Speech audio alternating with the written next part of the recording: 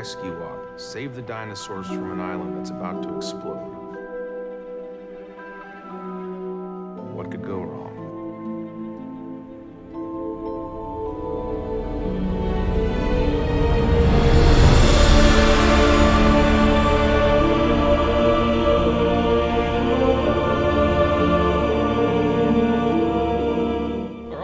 Welcome to Fallen Kingdom, where we return to Jurassic World 1 minute at a time. I'm Brad.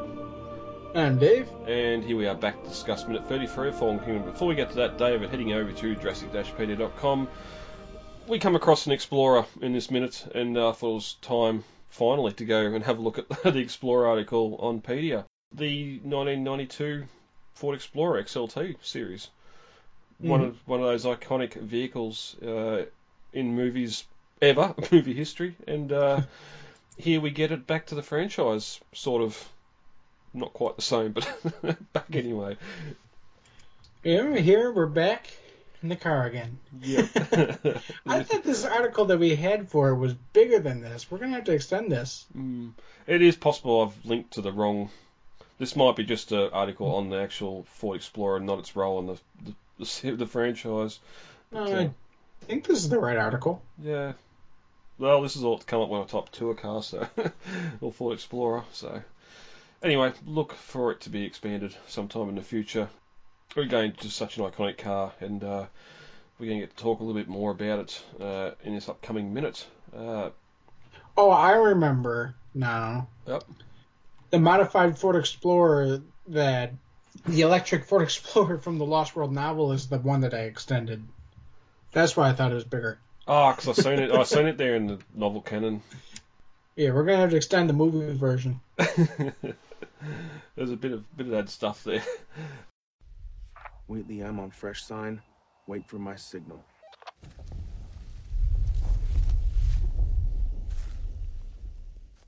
Dave, reading again in minute 33. Yep.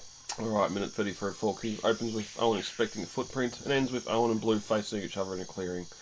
As we open on minute 33, Owen is kneeling down by Blue's footprint, expecting it. Then he slowly raises his radio and tells Wheatley he's on fresh sign, wait for my signal, which is either a good thing because he's letting them know Blue's near him and not near them, or also a bad thing because now Wheatley knows exactly where he and Blue are, and we're going to get that in a minute with the confrontation. It's also weird he's telling Wheatley this because they'd all be back at the trucks with their tablets seeing these dots dance around each other with the tracking system. But Owen pushes through some of that tall elephant grass and emerges in an open space below the jungle canopy. It's about here I'd imagine him looking around would come across the Stegozilla. We mentioned it briefly last minute. I did try and find a Pedic article on that too, but it's part of another Stegosaur article, which we'll talk about next minute. But Dave, Stegozilla, 50 feet Stegosaurus. Yeah. I mean, the Stegosaurs in the Lost World were already supersized. These things become monstrously big. Like, I think 50 feet tall, not even mentioning how long it is. Oh, okay. And it's just... I'm glad they cut it because we didn't need something that big. It's just kind of almost like bordering on almost like B-movie level. It's nudging that Skull Island sort of the Lost World where you don't just have prehistoric animals, but now they're supersized or different in some way. But there is a photo on that Pedia article, and I think I've got some photos from behind the scenes too. That not Stan Winston's I think it was still Legacy Effects that done the stuff for Fallen Kingdom, wasn't it? They've got photos of that big prop getting made, 6 foot tall plates on its back, and the crew standing next to these plates. It's shockingly massive. I can't remember. I want to say it was Neil something or other, the guy that did the effects for The Mandalorian. Oh, okay. Either way, we've got the photos, so I'll throw them up on socials. But because that started, we're already going to bring up the location here with the Explorer, but Blue being able to drag or bring down this massive Stegosaur by herself and get it here. Interestingly, originally she wasn't by herself. Originally, she had a mate and it was actually much more of a nest structure. It wasn't here. It kind of doesn't even express that it's really much of a nest. It's just she happens to be in this area, and Wheatley, with ulterior motives, sneaks up without Owen knowing about it. But originally, the original concept was this was like you said, it was a nest, and there was kind of a lost world, bit of a tone with carcasses strewn all over the place. One of them being the Stegozilla, and another one. And in some of the concept art, there was like an actual nest. Like Blue had woven some sticks together into creating like a kind of an actual nest structure. And she would have had a mate called Green that was pretty much all but cut. The only really reference we have left of Green is with the toys, where we got a green Velociraptor figure for the Fallen Kingdom line. And it was kind of strange because it was like random. They kept the toy but didn't keep the raptor. Yeah. It might have changed some plot points that happened in Dominion 2 if it was at this point where Blue fell pregnant or whatever before she was taken off the island. But yeah, it is sort of mentioned in the novelisation that there are bones and stuff laying around everywhere. But in the film here, Owen just walking in, seeing the Explorer on the ground. It doesn't say nest at all. It just this is the area that they've tracked Blue to at this point in time. And how convenient. Here's a upside down Ford Explorer 04 from 1993 that we're going to find as well. We get a couple of shots of it. Unfortunately, we've seen it on the map, not really remotely close to where the Tyrannosaur paddock was on Nublar. The location being completely different. This is all the same things we sort of talked about at the Visitor Centre last movie. It's a shame.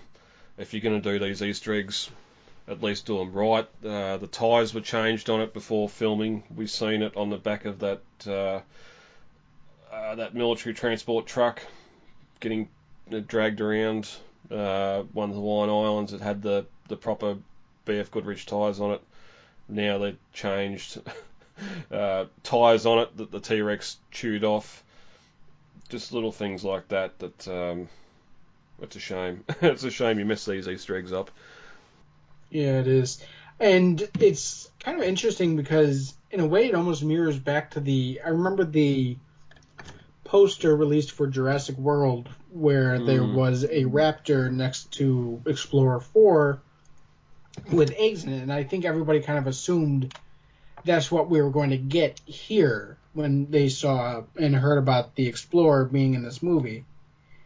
And in a way, it's almost kind of just a wasted cameo because, one, it doesn't belong here where it is, and B, it's kind of wasted being kind of just there but not really there, you know? Yeah. Yeah, well, talking about that artwork, it came out San Diego Comic-Con the year before Jurassic World came out, that poster, and it had the building of Jurassic Park in it, so I always assumed, here comes this Explorer in this nest, we're going to see a flashback, or the inciting incident's going to be something that happened back while the park was being built, and here we got wild raptors. Unfortunately, none of that happened, but yeah, and we've talked about the whole operation cleaning up Nublar, getting rid of park assets across the franchise. Whether this car was on the back of a truck to be shipped to the dock or something, and something happened and it fell off the truck, or well, I suppose at the end of the day, it's all these little mental gymnastics we're trying to make these things fit, and for our own sakes anyway. Yeah. Even as Owen approaches, we get the shot, sort of like a little rack focus through the mirror, with objects in mirror closer than they appear, which was a gag from the Jeep chase. It didn't have anything to do with the Explorers, so again, that should have been a gag when when Gray's looking at the Pteranodons through the rear vision mirror of the Jeep or something in the last movie. Just Or even like a shot in of when Wheatley and his crew are escaping the volcano with Blue. They look back at the volcano spewing out lava bombs. Yeah, it doesn't. I don't even know if a '92 Ford Explorer even had that on the mirror. We know this. I'm sure it did. Yeah. I mean, it was a pretty standard part of a mirror back then.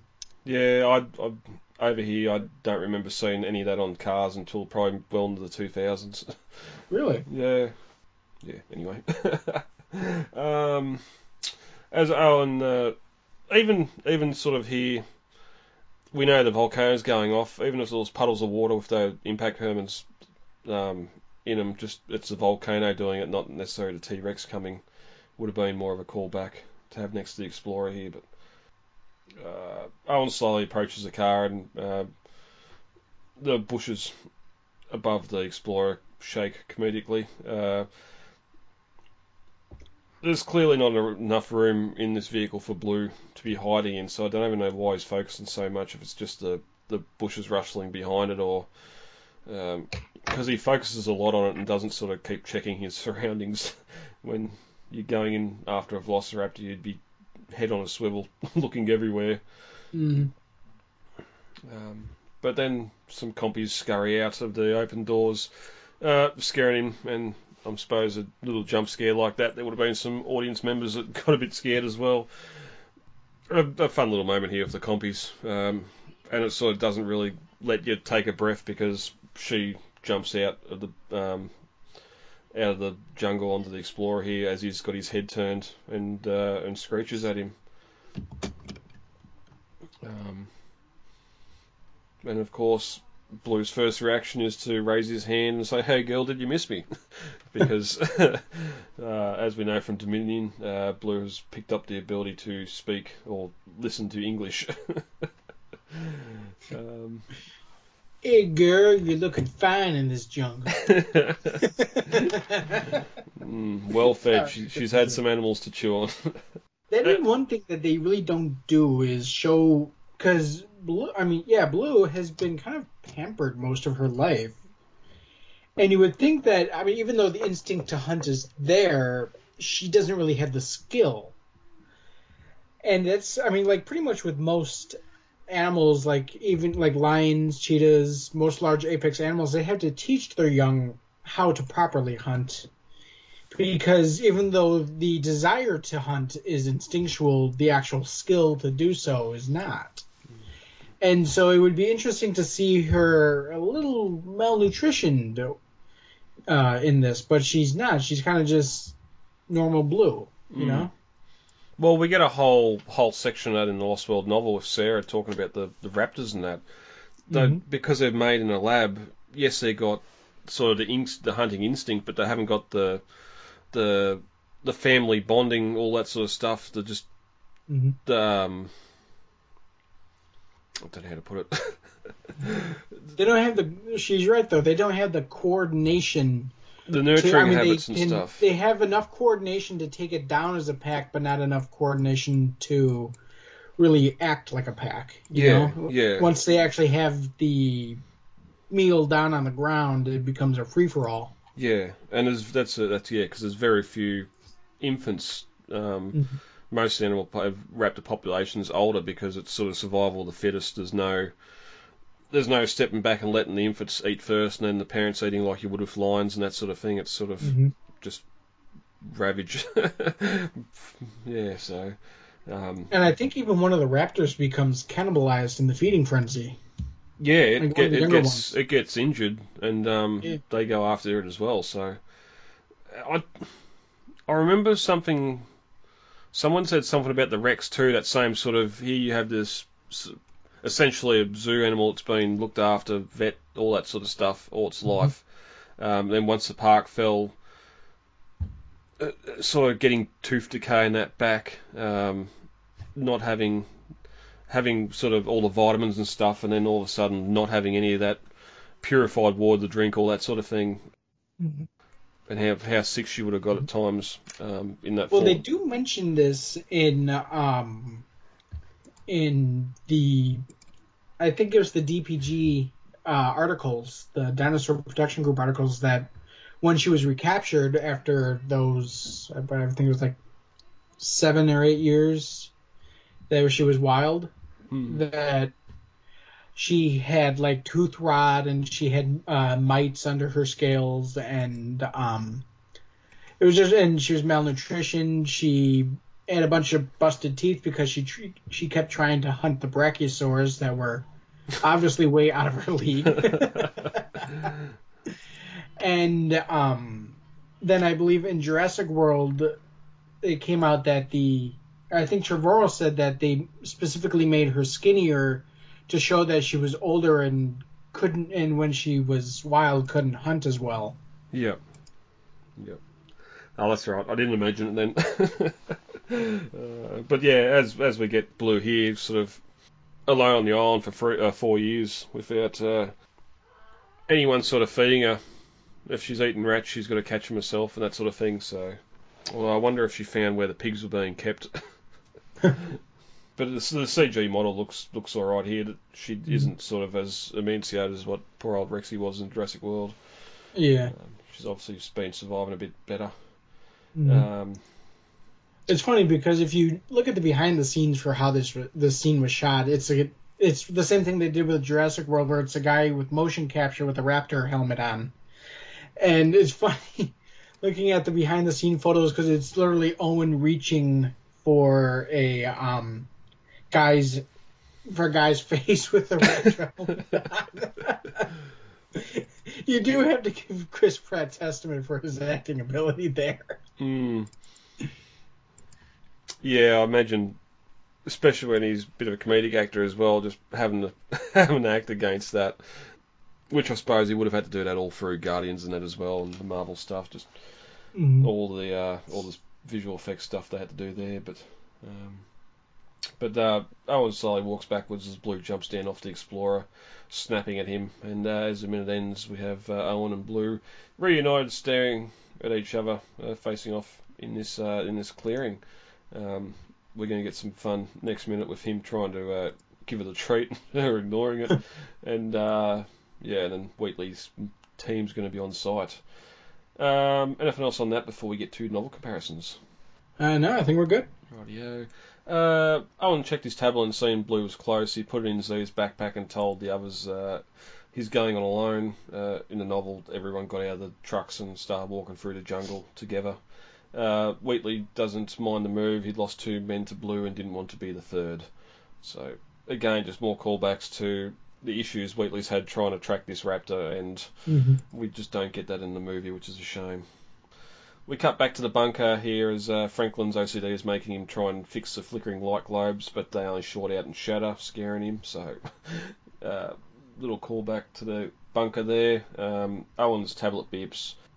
Oh no, Franklin's tablet beeps. Owen and Blue were so close that a proximity warning was going off, so Franklin can see that the two of them are real close, even though Owen's sort of looking around at this rustling bush. Back with Owen, he follows a small stream until he comes to a heavily used path in the jungle. He follows it to the base of a rocky ridge and sees a gnarled old tree with a rusted Jurassic Park vehicle laying against its exposed roots. Bones lay all around the abandoned vehicle. Something was living here, something that hunts. So in the novel, it's sort of assume more that it's a nest. Blue's using the same track to go down to the water source to drink, and this is actually where she's called home. But we discussed it's not really a case in the movie. But the rest of what is in the novel here for this part is the same as what we see in the film. So Dave, I think that's it for minute 33. If there's nothing else to add, we'll get out of here for the week. No, I think we're good.